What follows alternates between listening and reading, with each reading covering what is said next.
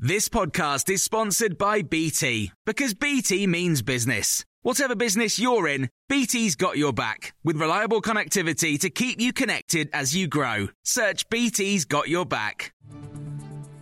This is the Times evening briefing on Thursday, the 12th of May.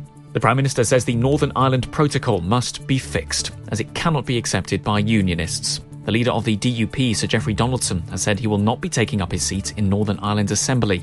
His party is refusing to enter into a power-sharing agreement with Sinn Féin until their concerns over the protocol are addressed. The Foreign Secretary Liz Truss has warned that the UK could have no choice but to take unilateral action unless the EU was more flexible in talks. But the European Commission's Vice President, Maroš Šefčovič, has said it's the UK that's failed to compromise. We have always sought practical and durable solutions to legitimate issues raised by people and businesses in Northern Ireland.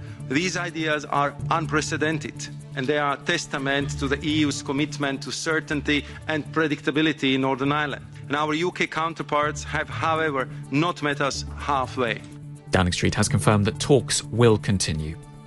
Boris Johnson claims the government will be doing more in the short term to address the cost of living crisis.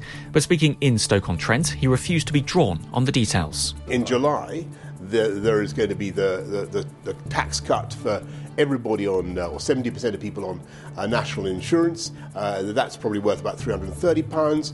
You've already seen the cuts in council tax.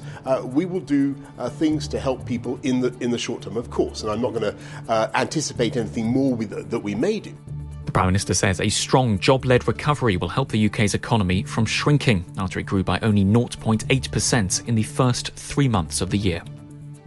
The UN Refugee Agency says more than 6 million Ukrainians have now fled the country since the start of the conflict.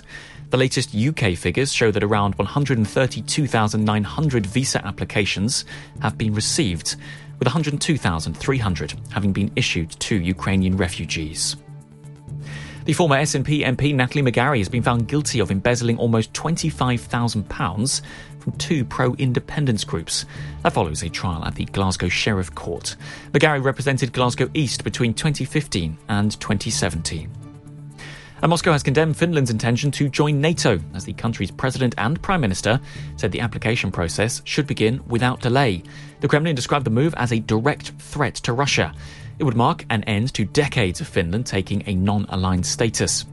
Heidi Hautala is the vice president of the European Parliament and a Finnish MEP for the Green Party. We have a neighbour that doesn't respect any borders, does not feel limits in its aggressions. So the 24th of February was a real, I would say, a final wake-up call. We could have seen this before, but I would say that very few people really believed that Russia would make a fully fledged attack against a neighbouring country. And you can get more on these stories throughout the day on Times Radio. Cool fact, a crocodile can't stick out its tongue. Also, you can get health insurance for a month or just under a year in some states. United Healthcare short-term insurance plans, underwritten by Golden Rule Insurance Company, offer flexible, budget-friendly coverage for you. Learn more at uh1.com. This Mother's Day, treat mom to healthy, glowing skin with Osea's limited edition skincare sets. Osea has been making clean, seaweed-infused products for nearly 30 years. Their advanced eye care duo brightens and firms skin around your eyes, while the Golden Glow Body Trio nourishes and smooths skin all over. Go to OSEAMalibu.com and use code MOM for 10% off your first order site-wide.